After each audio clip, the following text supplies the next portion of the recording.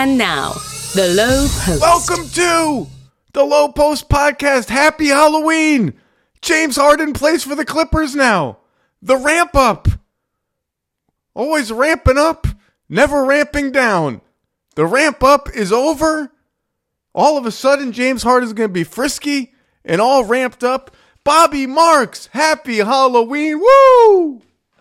Happy Halloween to you. Probably out of all my holidays, bah humbug, my least favorite. I am not a Halloween. We can't. We're going to come back to this because the people who don't like Halloween are like, what the hell is wrong with you? It's the best. Now, however, I will always associate Halloween with James Harden. I'm not sure that I want that association, but it is there. Let us, our short national nightmare is over. We don't have to wonder if James Harden will show up. Will he be wearing the fat suit again? Will he be throwing one-handed bounce passes to nobody all the way to the opposite sideline? He will play instead for the Clippers on a 4 superstar, at least in NBA history, conglomerate of Los Angeles basketball royalty, Southern California basketball royalty that is so strange and so intertwined that my brain is still wrapping its arms around what in the hell just happened. All these dudes play for the same team. Russ and James Harden are on the same team again for the third time. Paul George is like, am I going to get to dribble anymore? I look amazing. Has anyone watched me? I look incredible. Do I just have to catch and shoot? Am I Ray Allen? All of a sudden, can we review the terms of what is an incredibly complicated 3-team trade, Bobby? 3-team trade, yes. Oklahoma City sneaks in at the end, and of course they do. Of course, and they own so many picks that it's just too confusing. I in just Clippers tradition, I got up to go to the bathroom at 3:45 in the morning because I drink 9 million gallons of water every day. Looked at my phone when I got out of bed. It's okay. I guess I'm awake now. Can the Clippers make a goddamn trade at a normal time? Well, wait, Tobias Harris, right? No, that wasn't even a normal time. Well, that wasn't. Tobias was like 2017, 18, and then of course, the Paul George, Shai Gilgeous, Alexander, Kawhi on the side, 3 a.m. type deal there. All right, yeah, okay. I mean, let's go through the terms here. The Los Angeles Clippers get James Harden, PJ Tucker, which I think is actually a sneaky important part of this deal for everybody involved. Yep. The Sixers get off his $11 million for next year, and they can continue to live this reality. I was going to say sell the dream. It's not a dream. It's reality. They're going to have a lot of cap space. And the Clippers, I think, really need PJ Tucker's size. He kind of sneakily might unlock some 5-out, or I don't know if they're 5-out anymore because PJ Tucker is not like out in terms of do you have to guard him out there, but non-center lineups that the Clippers have dabbled in for years. And this Petrushev person, we'll see what that amounts to. In exchange, the Clippers send out their 2028 unprotected first-round pick. They had, of course, 2 first-round picks to trade, 2028 and 2030. They did not send out 2030, which will be declared as a victory in Clipperland. A 2029 first-round pick swap. Marcus Morris, Nick Batum, Robert Covington, and KJ Martin. In addition, a late entry to the sweepstakes.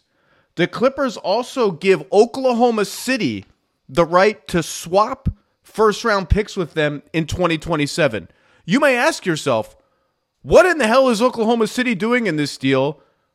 Why are the Clippers giving them a valuable swap right in 2027? It is because, as part of the deal, the Sixers wanted 2 first-round picks. They're not getting the 2 Clippers picks. What they are getting is a 2026 first-round pick that was initially reported as the Clippers' first-round pick that the Thunder owned from the whole earthquake with Shai Gilgeous, Alexander, and Kawhi and PG that started this whole goddamn thing.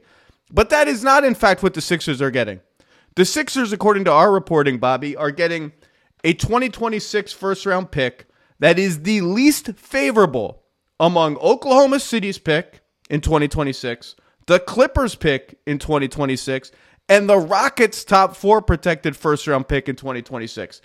For simplicity purposes, The Sixers are seem likely to get the 2026 Oklahoma City Thunder pick. That seems like the safest bet to be the lowest of those 3 picks. So, in a sense, I think I would expect, and some seconds. What are the seconds involved, Bobby? So they're getting a Clipper second in, this is going to Philadelphia in 2029. Okay. Clippers had 4 seconds to trade. They had 2 in this year's draft in 2024. They also had a 29 and 30. So 29 is going to Philadelphia. And then a little bit of complexity here. I got to actually take my glasses off to read Jesus. this. They are getting a 2024 second. That is the more favorable of Indiana and Toronto. You know what? The least favorable. I don't care anymore. I don't care anymore. I'm done caring about the details of the trade. I'm just going to stop you right there. I don't care. What wonderful. I hope one of the favorites. Just tune in at the end of June and see what Philadelphia has a pick in the second round. So I suspect both sides will puff their chests here and declare some form of victory.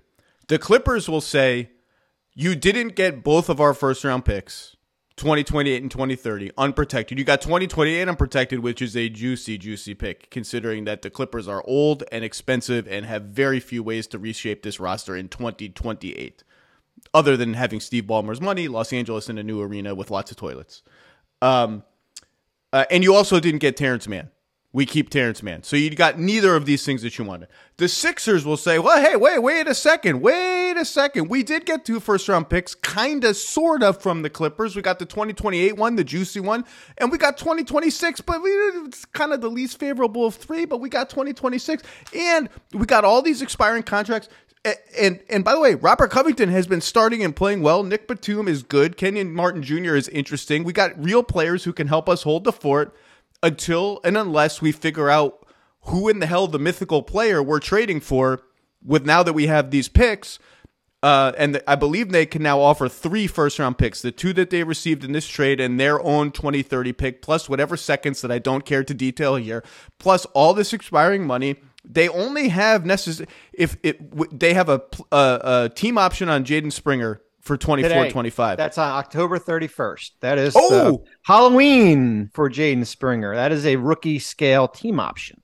Well, you know what? It's Halloween. Who the hell knows what's going to happen? So whether they pick that up or not, they either have just Embiid and Maxi's cap hold, and we'll see. You know, they also have their own 2024 first round pick. That will be a cap hold if they still have it. Or I guess they have to have it. They can't trade that pick. And Paul Reed, the non-guaranteed. Paul Reed is non-guaranteed. Yep. Paul Reed is non-guaranteed. So but my point is they can open up mega max cap space, enough cap space after they've taken on no long-term salary really in this trade. We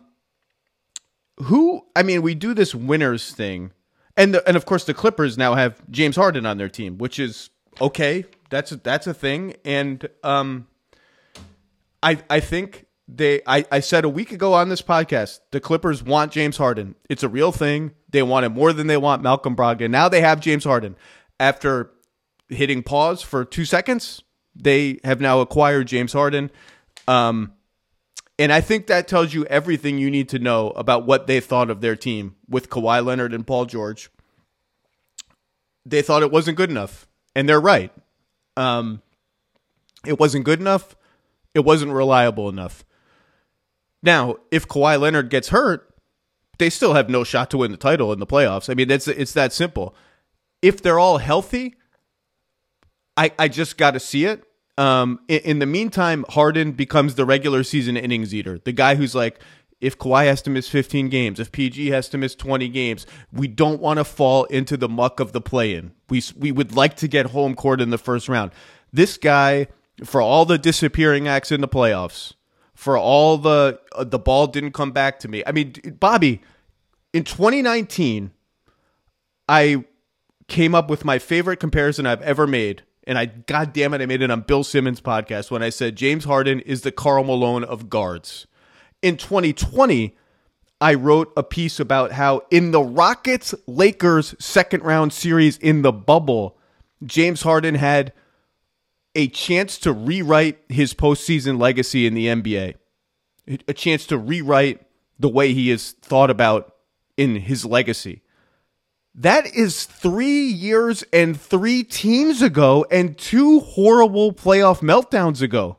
2022 against Miami, the ball didn't find its way back to me. And last year against Boston, when the entire Sixers team just farted its way out of the playoffs. Before that, 2021 in Brooklyn, I thought that was a kind of borderline, heroic is too strong of a word, but James Harden played hard, he played through injury, and he produced in Game 6 and 7 of that Nets-Bucks series. But this, my God, how many times are we going to do this with James Harden? We can get to the can they win the title thing. I will say as a teaser, this is such a thrown together strange team. And you look atop the West. It's too early to look atop the West, atop the projections of the West. And you see another thrown together team, also from the remnants of the destroyed Brooklyn Nets, the Phoenix Suns. And then you see 2 teams, Denver and Golden State, with a lot of shared history, a lot of coherence, a totally kind of homemade identity and familiarity that is like a very stark contrast to what the Clippers are going to be. But just give me gut reaction when you first heard about this. Is there a winner? Is there a loser? Are we all winners? Are we all losers? What did your brain go to? Well, my brain went to the one thing that's not going to be in the transaction log or, on the trade call with both teams or all 3 teams is that the distraction known as James Harden, that was part of the trade. Okay.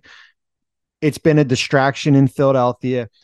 Is he here? Is he practicing? Is he going to play? Is he not going to come to practice? Like Philadelphia now no longer has to worry about James Harden reporting to practice, ramping up, missing for personal reasons. Like that goes all out the window here. So that's, for me, that's the biggest. We could talk about draft picks and everything. That's one of the biggest takeaways here is that distraction now is removed. 4 serviceable players. I think out of the 4, KJ Martin for me, I like. Your draft equity is now built back up because you had picks going out to Brooklyn. You had picks going out to Oklahoma City. You do get 2 seconds and 2 firsts.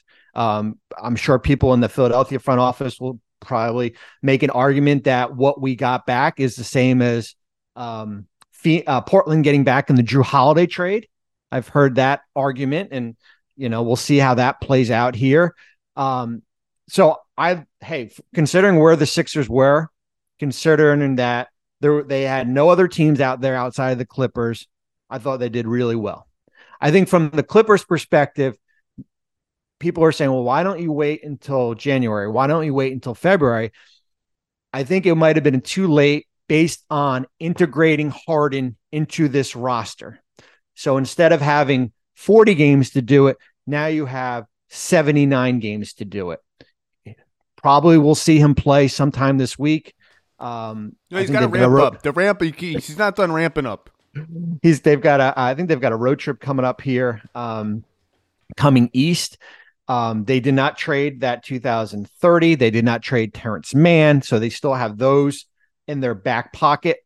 And as you said, he's an innings eater. It's almost like, and it's different. It's almost like when he went to Brooklyn in 2021 and Kyrie was away from the team and Durant was, the injury factor there where he was that stopgap, that insurance policy in Brooklyn. And now he's an insurance, probably more than an insurance policy because both guys, Paul and Kawhi, are healthy.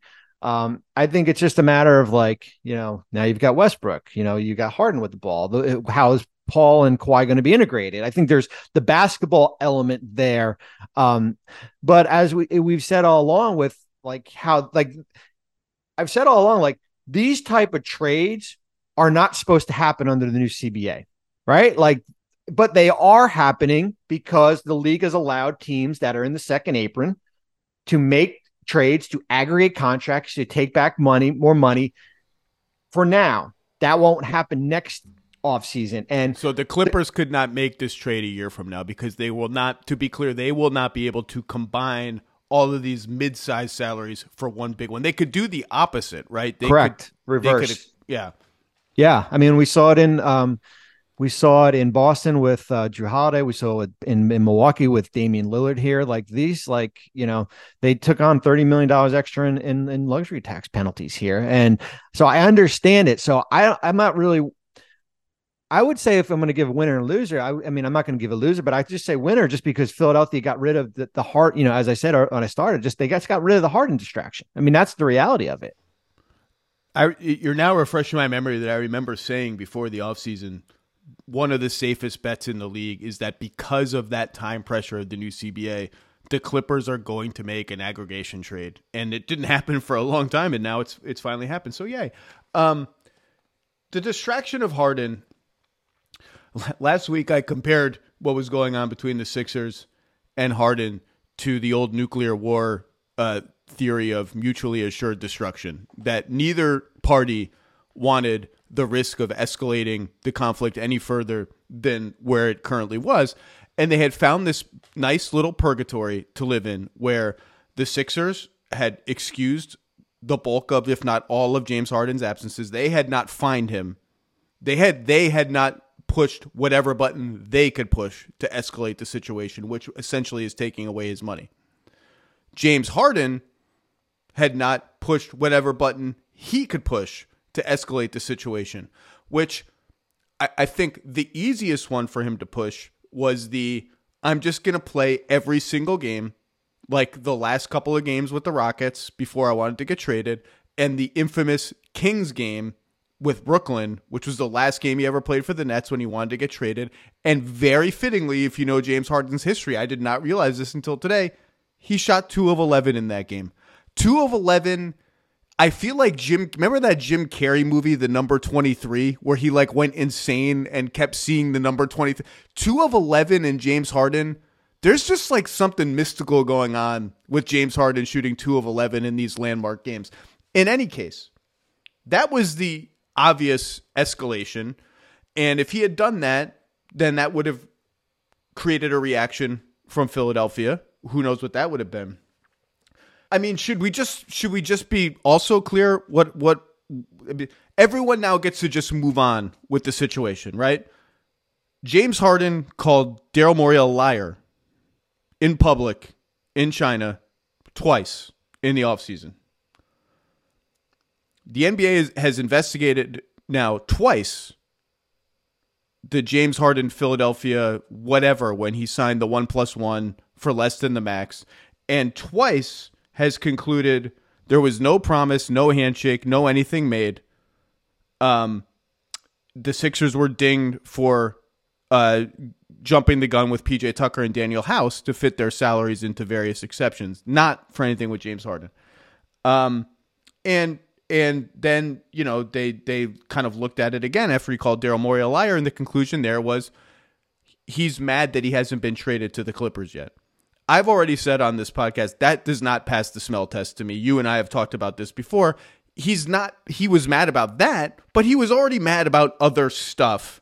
And we know that because he requested a trade on June 30th after opting into his contract, which was well before he called Daryl Morey a liar. And we can all speculate what he was mad about. It seems fairly obvious that he, for whatever reason, expected a certain compensation offer after last offseason that never came. Why did he expect it? Maybe just because that's what happens in the NBA, but it never came. Why didn't it come? I don't know.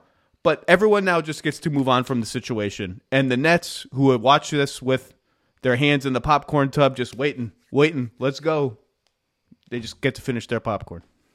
Well, and here's the other thing too, is it'd be interesting if Philadelphia was 0-3 right now and really things had gone south with the roster. Let's say Maxey wasn't playing well and, they're struggling and they lose in Toronto and they lose, let's say, at Portland here. But the reality is this team probably should be 3-0.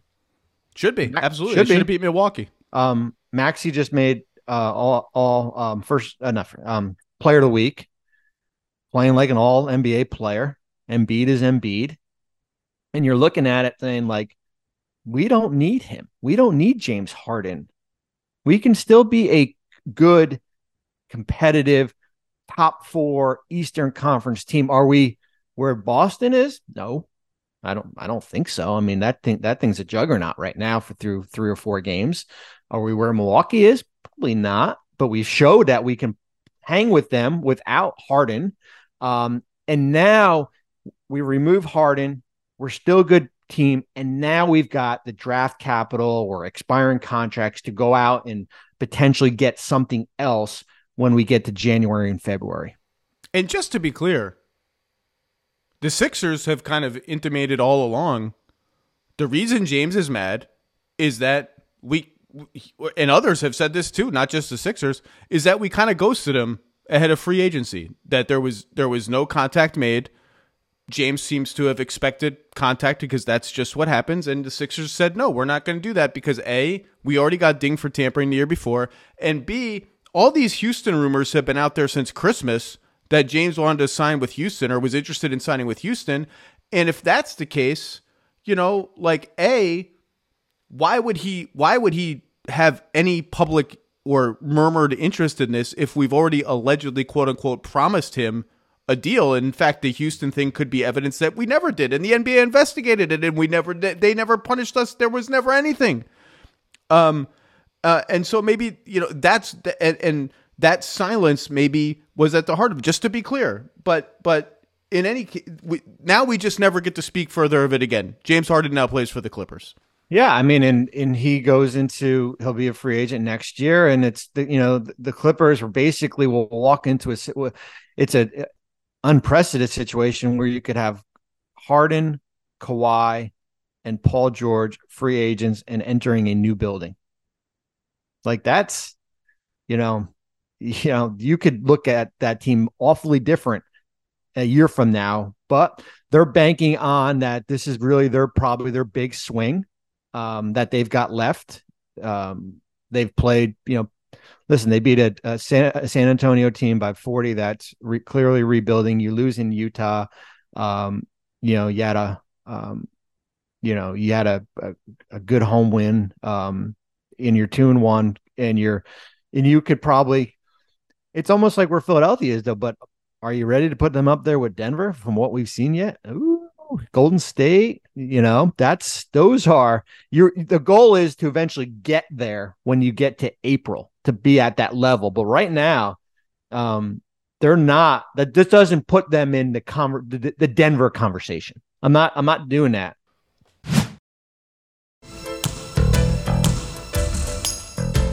This is last chance saloon time for everybody involved.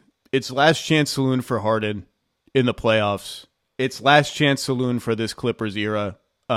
In 4 seasons together, in 4 seasons of the Kawhi Leonard, Paul George era, they have won 3 playoff series and none since 2021, which really, Kawhi got hurt in the Utah series that season. And that may have been to date the best chance they've had at the title.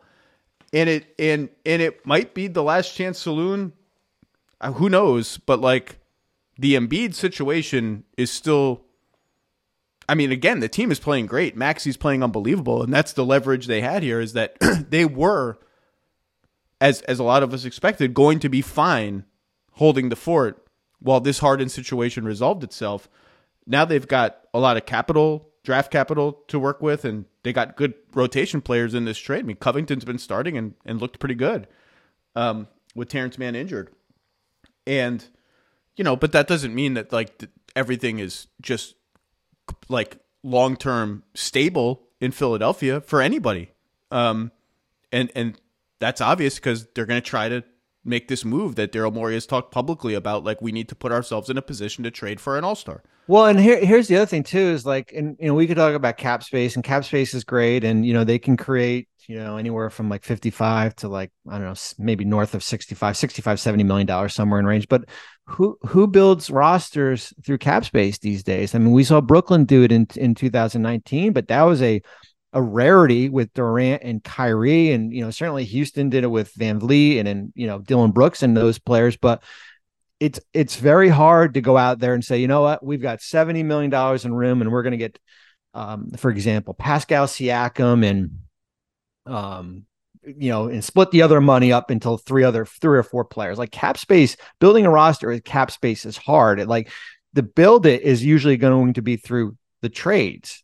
What the draft picks you got back, 3 first-round picks you can move in a deal, the expiring contracts here. So just because we say that they've got, upwards to, $65-70 million now, doesn't mean when we get to next July, that's where they're going to be. Let's start. I totally agree on the Sixers. Let's start with the Clippers because and by the way, I agree with you. Like, given the circumstances, I think Philly did pretty well here. Like, I know that people will want to mock Daryl Morey for sort of having something went haywire in Philadelphia between two guys who were basketball soulmates in Daryl Morey and James Harden. Something went wrong. Something went haywire. And they ended up trading James Harden for much less than they traded to get James Harden. However, under those circumstances, actually a pretty decent return. The Clippers now become must-watch television because I got to see how the hell this whole thing works. Can you actually have Russell Westbrook, James Harden, and Kawhi Leonard, 3 ball-dominant players on the floor at the same time? And by the way, I'm going to assume for purposes of this exercise that the Clippers starting 5 is going to be James Harden, Kawhi Leonard, Paul George, Terrence Mann, and Ivica Zubac.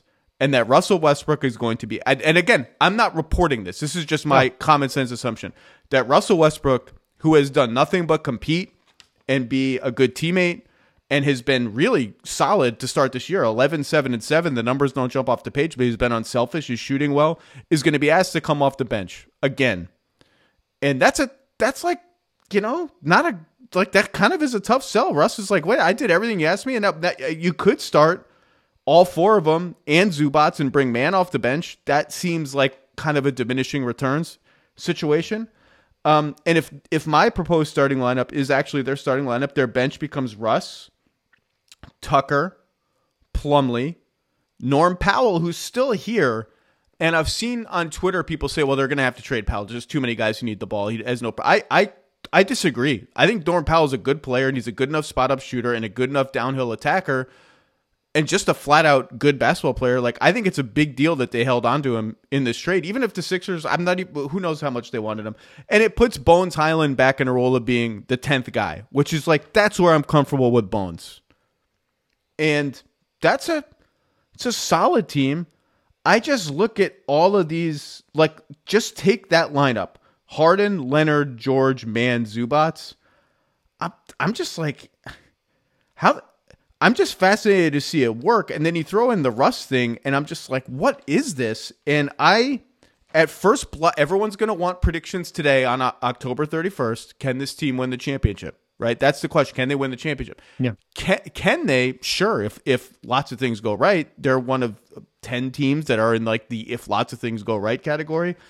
But I look at that roster that I just outlined at first blush. I look at what Harden has done in the playoffs. I look at the health record of Kawhi and Paul George, and I just can't put them in the class of Denver. Denver is in a class by itself right now. They are just rolling along, obliterating everybody in their path. Jokic is the best player in basketball. They're a completely coherent team that can play with their eyes closed together almost. The Clippers would present some interesting matchup issues for them that we can talk about, but that's an individual matchup issue. You've got to win 3 playoff series just to get out of the West and maybe 2 just to get to Denver. I can't get there with this roster yet. What are your initial and obviously look, we're going to talk about like who has the ball. Yeah. What are the other guys who are always used to having the ball doing when the new guy has the ball? Is James going to be willing to take more catch and shoot threes? Is Kawhi, who only takes about 2.5 a game historically, is he going to be willing to take more catch and shoot threes?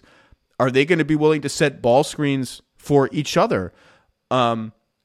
All of these issues will have to be, how do they stagger minutes? Like at first blush, I'm like, they just need to stagger Harden and Kawhi as starkly as the Rockets staggered Harden and Chris Paul. And even so, that leaves you with like Russ, playing a ball dominant role off the bench. It's just a strange brew facing a couple of teams that are just well-oiled machines in the West, and a bunch of other teams like Phoenix, the Lakers, Sacramento, on and on. Dallas is 3-0 that are just really good. I can't get there. I can't get there. Yeah, I mean, I think it presents a problem as far as when you put the three players together. I think when I look at their roster right now, I mean, I think their bench got better, right? So like, I think that their bench got better when you look at, let's say you put, you put Mann and the three players and Zubac. Tucker comes off the bench, and that's going to be the other thing, is that a guy who started, at least the last portion of his career, you're gonna have to sell that to him, right? Coming off the bench, and you could start him if you had to. Like you can. I was going to say around there. The interesting thing about Tucker is that the theory on him has always been the whole point of having him on your team is is to start him, because 90% of his purpose is to guard the best guy, the best wing, to guard Durant, to guard Kawhi before now, to guard whoever, and if you bring him off the bench, it limits his ability to do that. He's just become such a non-factor offensively, other than the rebounding. And by the way, I think they're going to need his rebounding on both ends. That at first here, by the way, I love that him and Harden are just a package deal. Patrick Beverley really should have been in this deal, just to complete the Mad Libs of like random of every NBA trade from the last 10 years. Patrick Beverley should have been in it, and Landry Shamet should have been in it. Those guys should have been in the trade. Remember, Patrick Beverley was traded to the Clippers when Chris Paul went to join James Harden in Houston. Patrick Beverley inadvertently caused Russell Westbrook to get injured in the 2013 playoffs, and of course they were teammates. Patrick Beverley and Lou Williams were celebrating on a casino floor and Instagrammed themselves in Las Vegas as members of the Clippers when Paul George and Kawhi Leonard did that thing. He should have been in the trade. I don't even know what I'm talking about anymore. Do you pick it up somewhere? No, I mean, I look at it where you're basically, the addition by subtraction is Marcus Morris wasn't playing, right? Wasn't even with the team. And you have three role players. I mean, that were averaging 15 to 17 minutes. Now you get a player that is expecting to put 35 minutes on there. For all you know, on Halloween, Bobby, this cup that it has, God only knows what's in it. Please keep talking. But I do think it is going to be fascinating as far as the Westbrook sell coming off the bench, the George, Leonard, Paul George, who's got their ball in their hands, who's standing, who's watching. It's something that we probably haven't. It's something that we probably haven't seen. It has, as far as where this goes. But as you said before, it's their last big swing, right? Like it's their last big swing to try to do something. I mean, just game it out.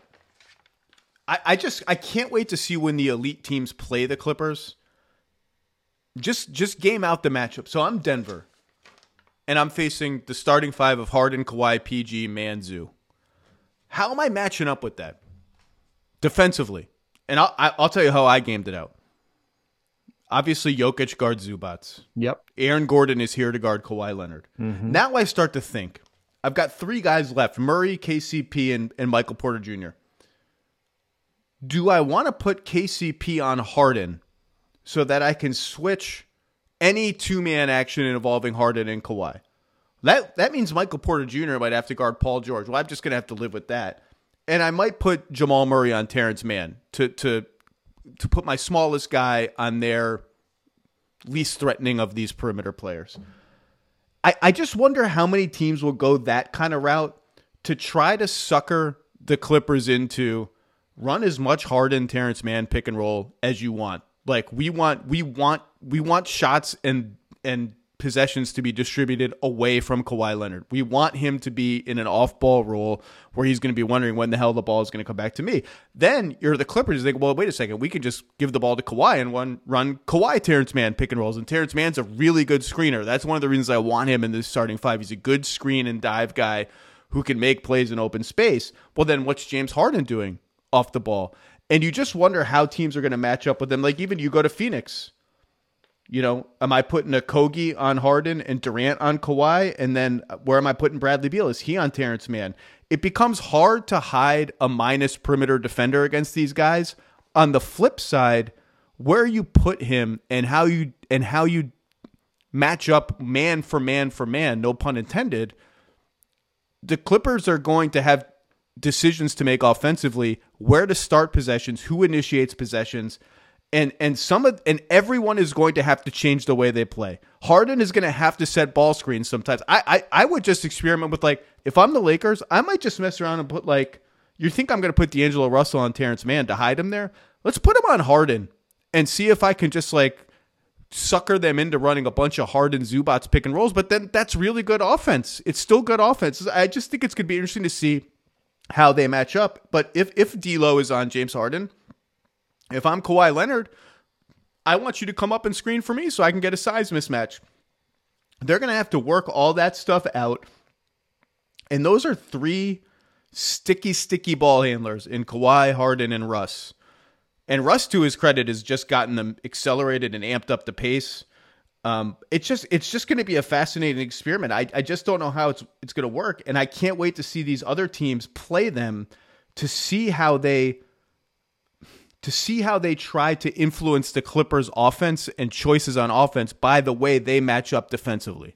Well, and that's why when we started doing the podcast, that's why doing this at game 4 compared to at game 55 in February just made the most sense, from the Clippers perspective, as far as from a little bit of a sense of urgency, where you do have a little bit more of a runway to figure out what works, what doesn't work, who comes off the bench, And so when you get, as I said, when you get to kind of mid-April, you're not still trying to figure it out here.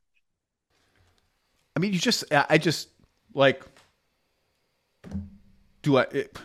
there'll be a lot of Kawhi Zoo pick and rolls. What's Harden doing off the ball? It's just going to be so interesting to see how they fit it all in. Like, what's Paul George doing this whole time? Who's guarding Paul George? It's going to be, and I would keep an eye on that. I watched that Utah game, and the Clippers, I think I've watched every Clippers game so far. The Clippers, once they acquired Plumlee, kind of like went out on the whole, we're going to play no center.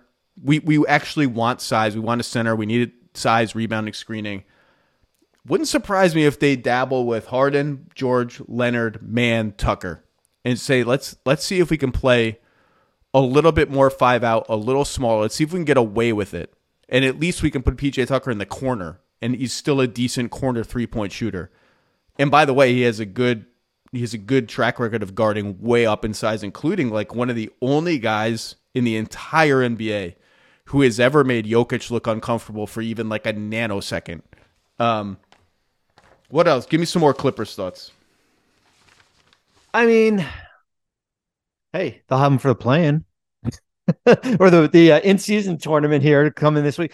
I think it's just, I just think they're at, as I said, like, they were kind of at the last, for a team that's 3 games in and was 2-1, was basically just kind of at the last, the last resort as far as trying to get something done. And it's just a matter. And if it doesn't work, then you can go into the off season without a player that's under contract here. But man, based on what was given up, this isn't a, wipe the slate clean and we'll build back this roster, through free agency here. This is, when you made the trade in 2019, they've been doubling down ever since here. And this is the ultimate double down. It's just going to be weird. I mean, and when all 4 of them are on the court together, you take Mann off and you put Russ in his spot. It's going to be so weird. And that doesn't mean it's not going to work. One of the things that Kawhi brings to the table in these kind of matchups, if you're talking about matchup hunting, like I mentioned KCP and a Kogi, do you put them on Harden and try to switch any Harden Kawhi stuff? Kawhi is so big for a wing that he can overpower those guys. Those are like actually mismatches for him. He's not the average sort of 6'8" guy who would settle for fadeaways against those guys. He can actually overpower them. It's just going to be so fascinating to see the way that they play and how they split up ball handling duties. And if everyone here is ready to screen on the ball, pop for threes, roll into open space, cut, all that stuff that like James Harden has just generally wanted to dribble and either run pick and roll with Embiid, and then if I'm tired of that, I just want to take step back threes. Like, that's not going to fly anymore. Like, Kawhi, he's the third best player on the team. Yeah, he's the facilitator, right? I mean, that's basically what his role is probably going to be.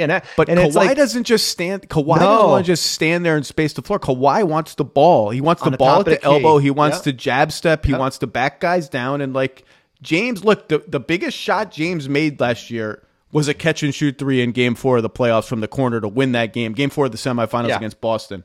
He shot, I think, 1.8 catch and shoot threes per game last year, which doesn't sound like much, and it's not.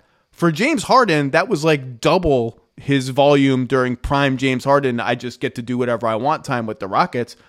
That's going to have to be higher. Kawhi's number is going to have to be higher. They're going to have to figure out how the hell Russ fits with all this.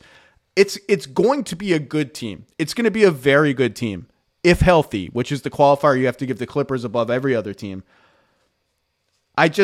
Denver to me is just it over here, unfazed. I don't think Denver gives one iota that this happened. Maybe they give a couple iotas. And look, we're not going to do the whole Western Conference today. The Lakers haven't looked great. I'm not worried about them. Phoenix hasn't looked great. I'm not worried about them. Beal hasn't played yet. Booker's missed time. Golden State looks really, really good.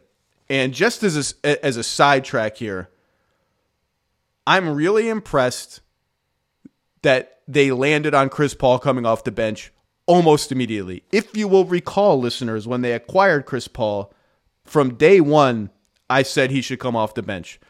And the reasons are pretty simple. Number one, if your stated goal in getting Chris Paul is to prop up the offense when Steph Curry rests, the easiest way to maximize that is to bring him off the bench. Yeah, you can start him and stagger minutes and just bring him off the bench.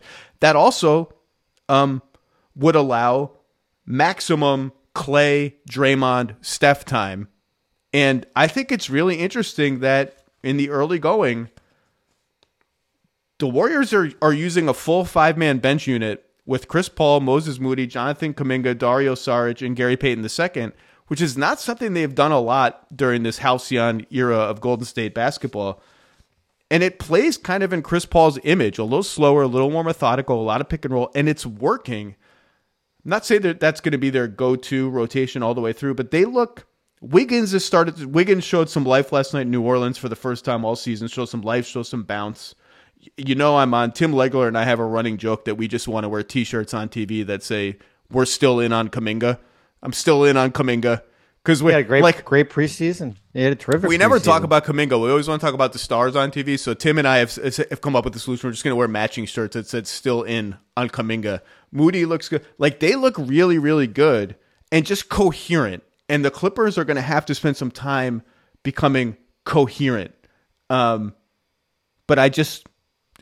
to me, is it worth it? I guess let's just ask the question. Yeah. Bobby, is the price worth it? I think it is because you're looking at picks down the road. I mean, 2028. Who the heck knows where this team is going to be, right? Pick swap in 29, seconds in 24 and 29. Considering how much they've already invested in this roster, and as I said, they've basically have been doubling down since in every trade they've made. You might as well continue to go all in. And I think it is worth it based on, where this roster is right now and who knows where they're going to be next year. Here's where I come down. I kept the 2030 pick. I kept Man. I gave up a pick swap in 2027 to the Thunder. I can live with that. And I can live with it because the Clippers, look, they've done the whole like all we need is the Pat Beverly type next to Kawhi and PG. Didn't get over the hump. They flirted with every sort of hybrid point guard who can work with the ball but doesn't need the ball all the time. Drew Holiday, Malcolm Brogdon, et cetera, et cetera. Didn't get him. Didn't land him.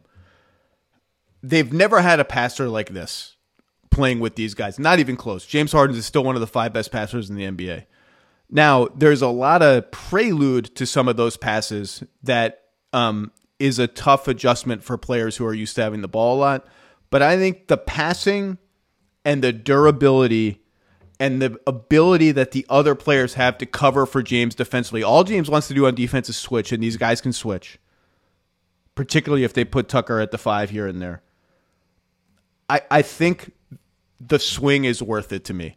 I don't think it will result in an NBA championship. I don't think they can beat Denver if Denver's healthy. I don't think they can. I'm not even sure. It's too early to say anything about any other team in the West. I don't think they can win 3 playoff series in the West unless they get really lucky in matchups, they are healthy, and somebody takes an injury. But even given that reality, I think the swing is worth it. Yeah, I mean, it probably gives them more of a puncher's chance than it did, before making the deal. And basically they were relying on those 2 players, George and Leonard, staying healthy, which they haven't shown to do, in the last 3 or 4 years. I remember writing a piece back when the Nets had 2 stars and the Clippers had 2 stars about big 2s and big. Remember, big 3s were dead. Oh no, we'll ever have big 2's the new big 3. And it was the piece was about the debate about once you get 2, how aggressive should you be to get the 3rd guy? And obviously, as I wrote then, it depends who the first 2 guys are. If they're Shaq and Kobe, or Jordan and Pippen, you may not need like a 3rd super duper star. Those guys are just that good. It depends on a whole lot of variables. One of the executives I talked to at the time who were like very pro go get the 3rd star, one of their arguments was if we got 3 and one of them gets injured at some point in the playoffs, we might be able to gut out a playoff series because we still have 2. Usually you lose a star, you're just done. Sometimes that's true, sometimes that's not. Sometimes it depends which star gets injured and which star doesn't. I don't look at this team as a team that can survive an injury to a star, even for one playoff series. And they cannot survive an injury to Kawhi, period. But you can't have everything. Let's talk about the Sixers. You have any parting Clippers thoughts? No, I think we've covered all the bases for the Clippers. Pelton and I had this debate.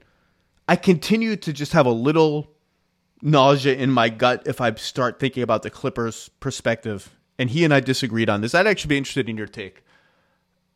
I said the whole point of trading every pick and every swap and SGA, who, by the way, looks totally unstoppable, minus the 1-2 of 16 game he had the other night, for Kawhi and Paul George, is that I just don't have to do that again. I don't have to weigh going like all in again. And KP's counter was, that was 2019, Zach. Like, they might have thought then by 2023, they would have to go half in at least to bolster this team. That was not like a permanent, you don't have to go all in thing. And they didn't go all in here, but I still would have like I don't know. I'd have a pit in my stomach. Like, man, I can't believe we got to like reach like this when we already reached like that. Yeah. It's a funny way to look at it. It's like almost, I remember somebody was talking to me about, back when I was in Brooklyn and stuff, and be like, oh, and I was like, well, yeah, I mean, like if we didn't do it then, it was going to be something else. Like you're all in, right? And you keep like when you're all in, you keep on like the best thing that happens is when the calendar changes, Zach. You know why? Because then you can trade another 1st round pick down the road. That's the beauty of it here. And the Clippers were all in 2019. They basically had nothing left, but now 3 years later, your draft picks start to replenish itself, and when you still have those 2 players on your roster, you're still considered to be all in. And when they've been hurt as much as they have, and they have not played as much, it's basically you have to see it. You have to see it through. That's the reality of it.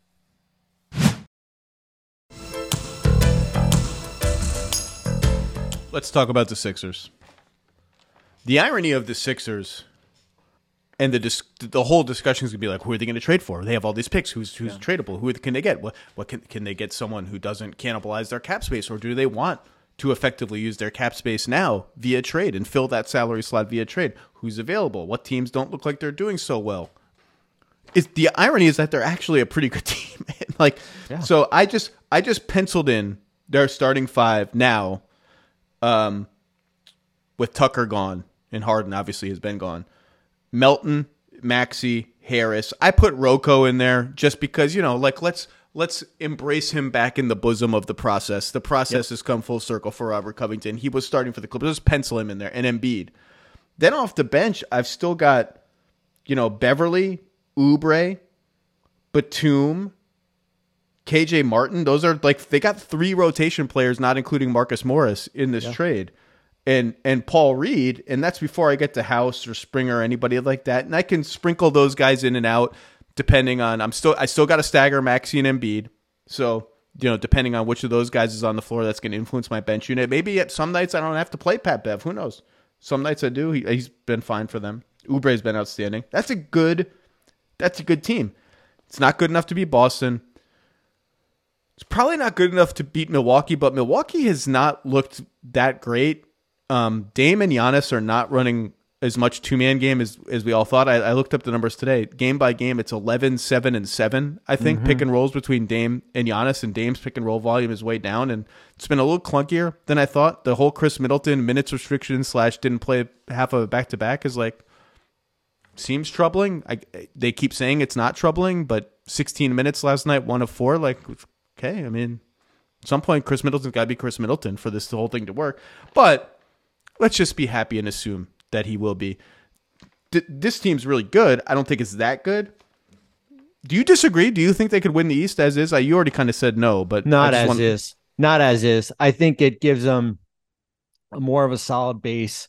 As I said before, eliminates the distraction. I think your bench probably does get better, adding, with Martin, Batum, and if you start Covington,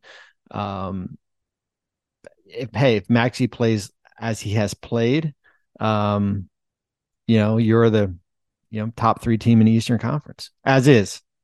And now what's the move that you have up your sleeve if there is a move when you get closer to the trade deadline? Who's the team out there that's got the potential free agents and you need to parlay them into something here? And you now have, as we said, 26, 28, and 30 to move. You've got a bounty full of draft picks. You have the flexibility to even go under the luxury tax if you had to. Korkmaz's contract basically gets you under. That's a move down, certainly a side move here. But no, they don't, as I said, they don't get you to Boston. They get you closer to Milwaukee. We'll see how that team plays out. But as the Eastern Conference is, we're very early, but Cleveland, New York, some of these, it's only Boston looks good. Honestly. Really? Yeah. I don't mean that. I don't mean that only Boston is good. Only Boston looks as good as expectations, at least among teams that we consider playoff teams. Detroit has outplayed expectations considerably, although they lost. Yeah, Indiana has, Orlando has, as those teams, those back, Brooklyn is who they are. There it is what it is. They play hard but they're probably a 500 team, but Toronto's in look at Toronto. We're going to talk about Toronto, Bobby. They're 1-3, and you had the disaster against Chicago. You had the Portland game on Monday night, which was an ultimate disaster here. There are going to be teams out there. Non-Eastern Conference teams. Minnesota goes in and to Atlanta and it off of Atlanta back-to-back and basically gets their butt kicked in the second half. Yeah, it was the rare 52-15 run. My Hawks are back, baby. My Hawk people wrote off the naysayers, the doubters. Wrote off the Hawks after an 0-2 start. Bulletin board material. Nobody believed in us. Nobody believed in us. My Hawks are back. So from Miami looks injury riddled and bad. But here's the thing: Miami is it's for them. It's always been it's comparable team from a year ago. I know they said hey, we've gotten better with our depth with Richardson, who's been hurt, and Caleb Martin is hurt. Thomas Bryant is there. just like get into the playoffs. It seems right. Well, Like, and also in fairness, Jimmy's missed a game and Yeah. Bam missed last night's game. It's like, and Caleb Martin's missed the whole season. He's like a glue, more than a glue guy for them. So the point is, it actually does look like right now the Sixers can act as is, can look around at the East and be like, we're completely fine. Like we might be number 3 with a bullet right now. Yeah. No, I mean, I think that's the way. And I said, you basically could probably be 3-0. I mean, after that Milwaukee game here, and reinforcements are coming, and more are probably coming, months from now. Okay. This is where I need your expertise. Who are you looking at for potential Sixers trade targets? You can go big. Mm-hmm. Part of the luxury of up to, between 50 and 65 million in cap space, as you said on X,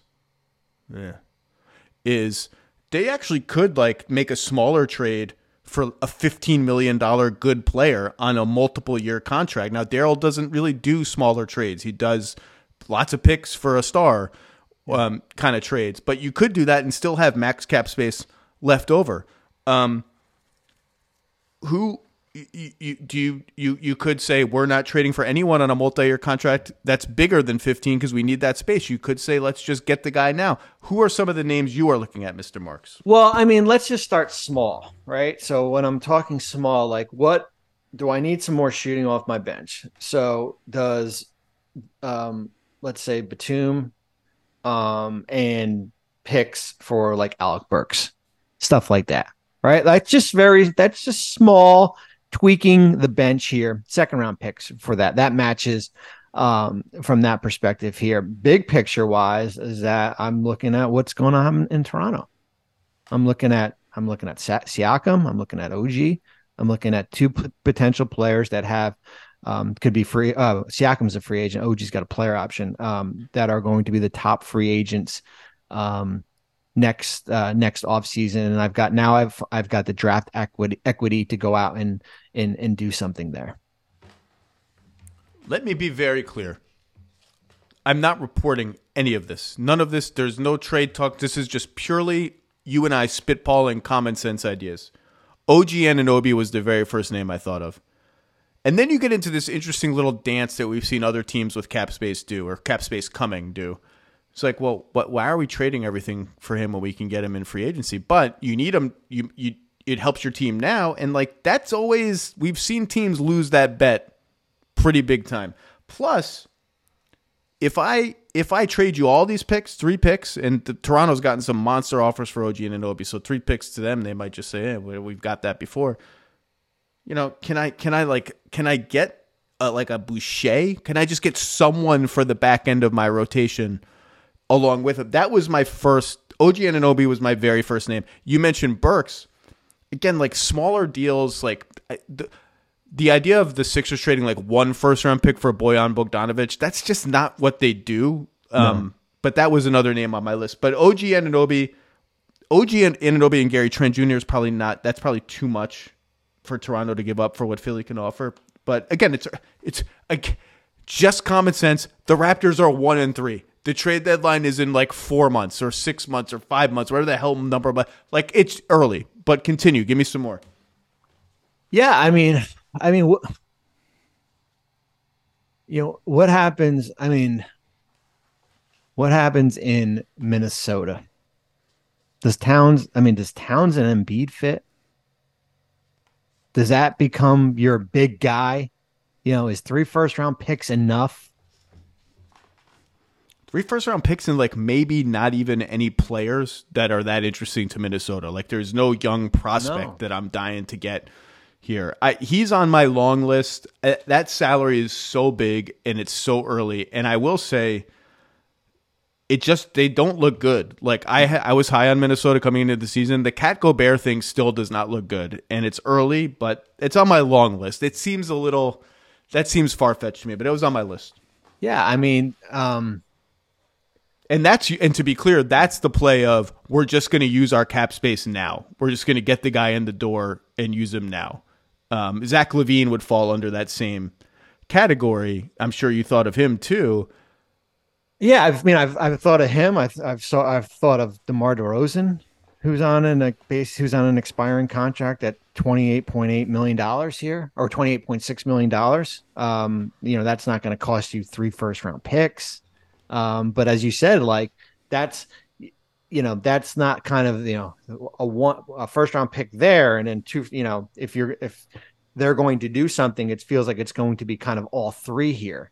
But That's where I kind of crossed off like Gordon yeah, Hayward. It's Harrison Barnes, these Kyle Kuzma, yeah, who yeah. has a declining deal. Like all those guys are interesting for various reasons. I just don't know that there's a. And again, it's early in all of those. It's just too early, right? Like Harrison Barnes, the Kings are good. The Kings are trying to win. Well, that's the thing. It's like, the teams that there's nobody.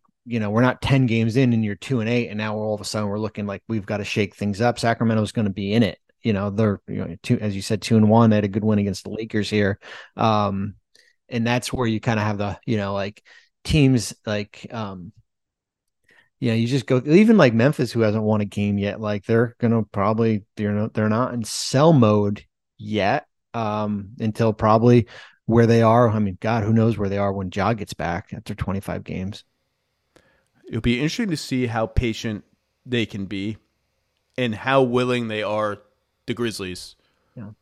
to potentially watch this season get away from them. Because that's where we are. And I was low on the Grizzlies. Like I couldn't believe all of these stats projections were projecting them to win the West, and I had them in a much lower tier than that. And I did, and part of the reason was that there had been rumblings about Adams' health for quite a while. I'm not surprised they're struggling, but I just don't know what the deal is. But the other thing with Levine, and that you have to think about, is like Maxey is a 6'2" or whatever guard who has just been okay to a little bit below average defensively. I think he can get decent, but like I can't, like people have already, I've already seen on Twitter Trae Young, like that just defensively that's just not going to work. Levine kind of brings some of the same issues, which is why you get to Anunoby and a guy like that pretty fast. What's going to be the going rate for Jeremy Grant? Former process Sixer. It's a lot of money, man. It's a I mean, he's got 5 for 160 was the number. That's the like probably 2 ones. One good one. I think Portland would jump. I mean, if I'm Portland, if I can get 2 ones, yeah. If you can get 2 ones, that. yeah, I'm doing that too. Is it worth a good one? Is it that Clippers pick's a good pick, man. 28? That's a good pick.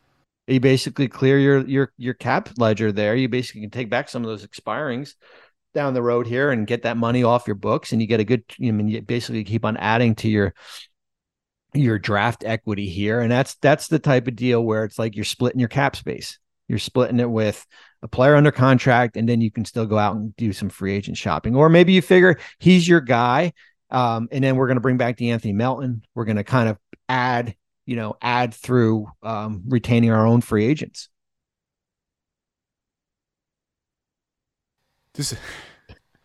What about Ben? Just kidding.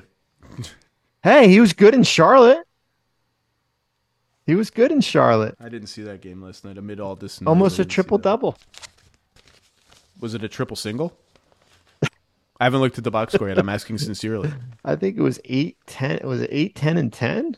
The funniest possible outcome would somehow be if in this whole nexus, in this web of transactions, down the line, somehow Ben Simmons or Kyrie Irving were involved. Not even necessarily going to the Sixers, just somehow if all of this ends up touching them, that would complete the circle of life in the NBA if somehow that happened. I don't see it, though. And again, Dallas is 3-0. Yeah, those. I mean, Malcolm Brogdon. That's another smaller deal. I just don't. I don't know. This is all maybe I'm sure Philly has had a lot of meetings about this, but it's just so early. It's just hard to know. But it's hard to resist looking at the Raptors, given that they're 1-3 and not looking very good. No, I mean, I think you have to, and based on and how their players under contract are with Trent, Anunoby, and Siakam, all could be free agents. I mean, that's the reality of it. I do like the idea of they can get like a $15 million player if nothing else. If all else fails, they can get like a Buddy Hield level player and still have max cap space. I mean, that's an option. It's not the one that's going to light Philly talk radio on fire and really make the front office feel like they've done their job. But it's just like a guy like that is at least helps your team. I agree. I mean, the double max, is extremely hard, right? I mean, like that's, and then as you look at what's, what's available free agent wise, the top echelon guys, you're basically looking at, outside of Drew Holiday in Boston, you're looking at Clay, you're looking at the guys in Toronto. It's not a star-studded, the two guys in the clip with the Clippers. I mean, like it's not a star. We've talked about this before. Is like it amid this cap space fantasizing, you have seen Boston acquire maybe your belle of the ball of cap space in Drew Holiday and a good team, a great team who's going to want to extend him. You have just traded your disgruntled bearded player to a team with two other guys who would be on your list if they ever became truly available. And so if that goes well, who are you looking at? And the list starts to get smaller, but things will happen. I mean, that's like the general idea that you have to remind yourself that Daryl Morey would remind you too, is like things are going to happen. People are going to become available. Teams are going to be good. Teams are going to be bad. Guys are going to get hurt. Like stuff that we don't expect is going to happen. No, I mean that's worth what are we 3 months from the trade deadline? We've got so many more games to be played that somebody we don't think will become available, and Philadelphia will have to decide, is it worth it? Now we have to get to the real meat of the podcast. What is your disagreement with Halloween and why? Please defend yourself, because I now think you're a bad person. I don't know if it was because I got apples as treats or coins. When I was little, my mom we'd always have like the metal detector and I'd have to go through the candy and stuff. That maybe turned me off a little bit here, but just was never a big dress up Halloween guy.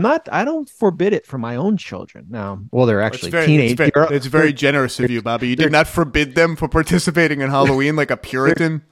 They're teenagers here, but the Halloween stores are not the Party City is not where I frequent regularly just to peruse the costumes here. Let's ask the important question. Will you have candy for trick-or-treaters?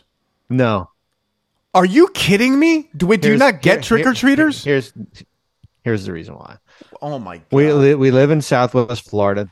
We are probably the youngest. I mean the youngest people here in our 50s. Most of the people in our development are not going to be getting here for another 3 weeks because of their snowbirds and stuff like here. But we are not likely. I haven't gotten a trick-or-treater in 2 years. That's fine. So there you go. I would, though. When I lived in New Jersey, I had candy for people. Let me tell you this, teenagers. All right, so we go out trick-or-treating. Our daughter's 8. We're going to go with her. It's the highlight of my entire year is trick-or-treating. Like, I love it. It's the most fun. I'll dress up. Everyone will dress up. That means the house in past Halloweens has been abandoned. And there's a sign, take 1 or take 2. I'll give you 2. Big bowl of candy, take 2. I almost want to get a Ring camera because I know some jerk kid is dumping the whole bowl. Because we go trick-or-treating for half an hour. We come back, check the house. It's gone. And there's just no way that it's gone. My parents are coming this year to hand out the candy. So I got bad news for you, jerk teenagers. 2 pieces of candy and get the hell off my lawn. But I do love Halloween. And I will dress up. Any parting thoughts on this? Have we exhausted our brains? Well, the good thing is now we can just watch basketball and focus on basketball, and we won't have to worry about any drama, at least for now, for a little while. Ha! Famous last words. James Harden plays for the Clippers. Holy smokes. Why not? Why not? Why not? Bobby Marks, thank you, sir. Thank you.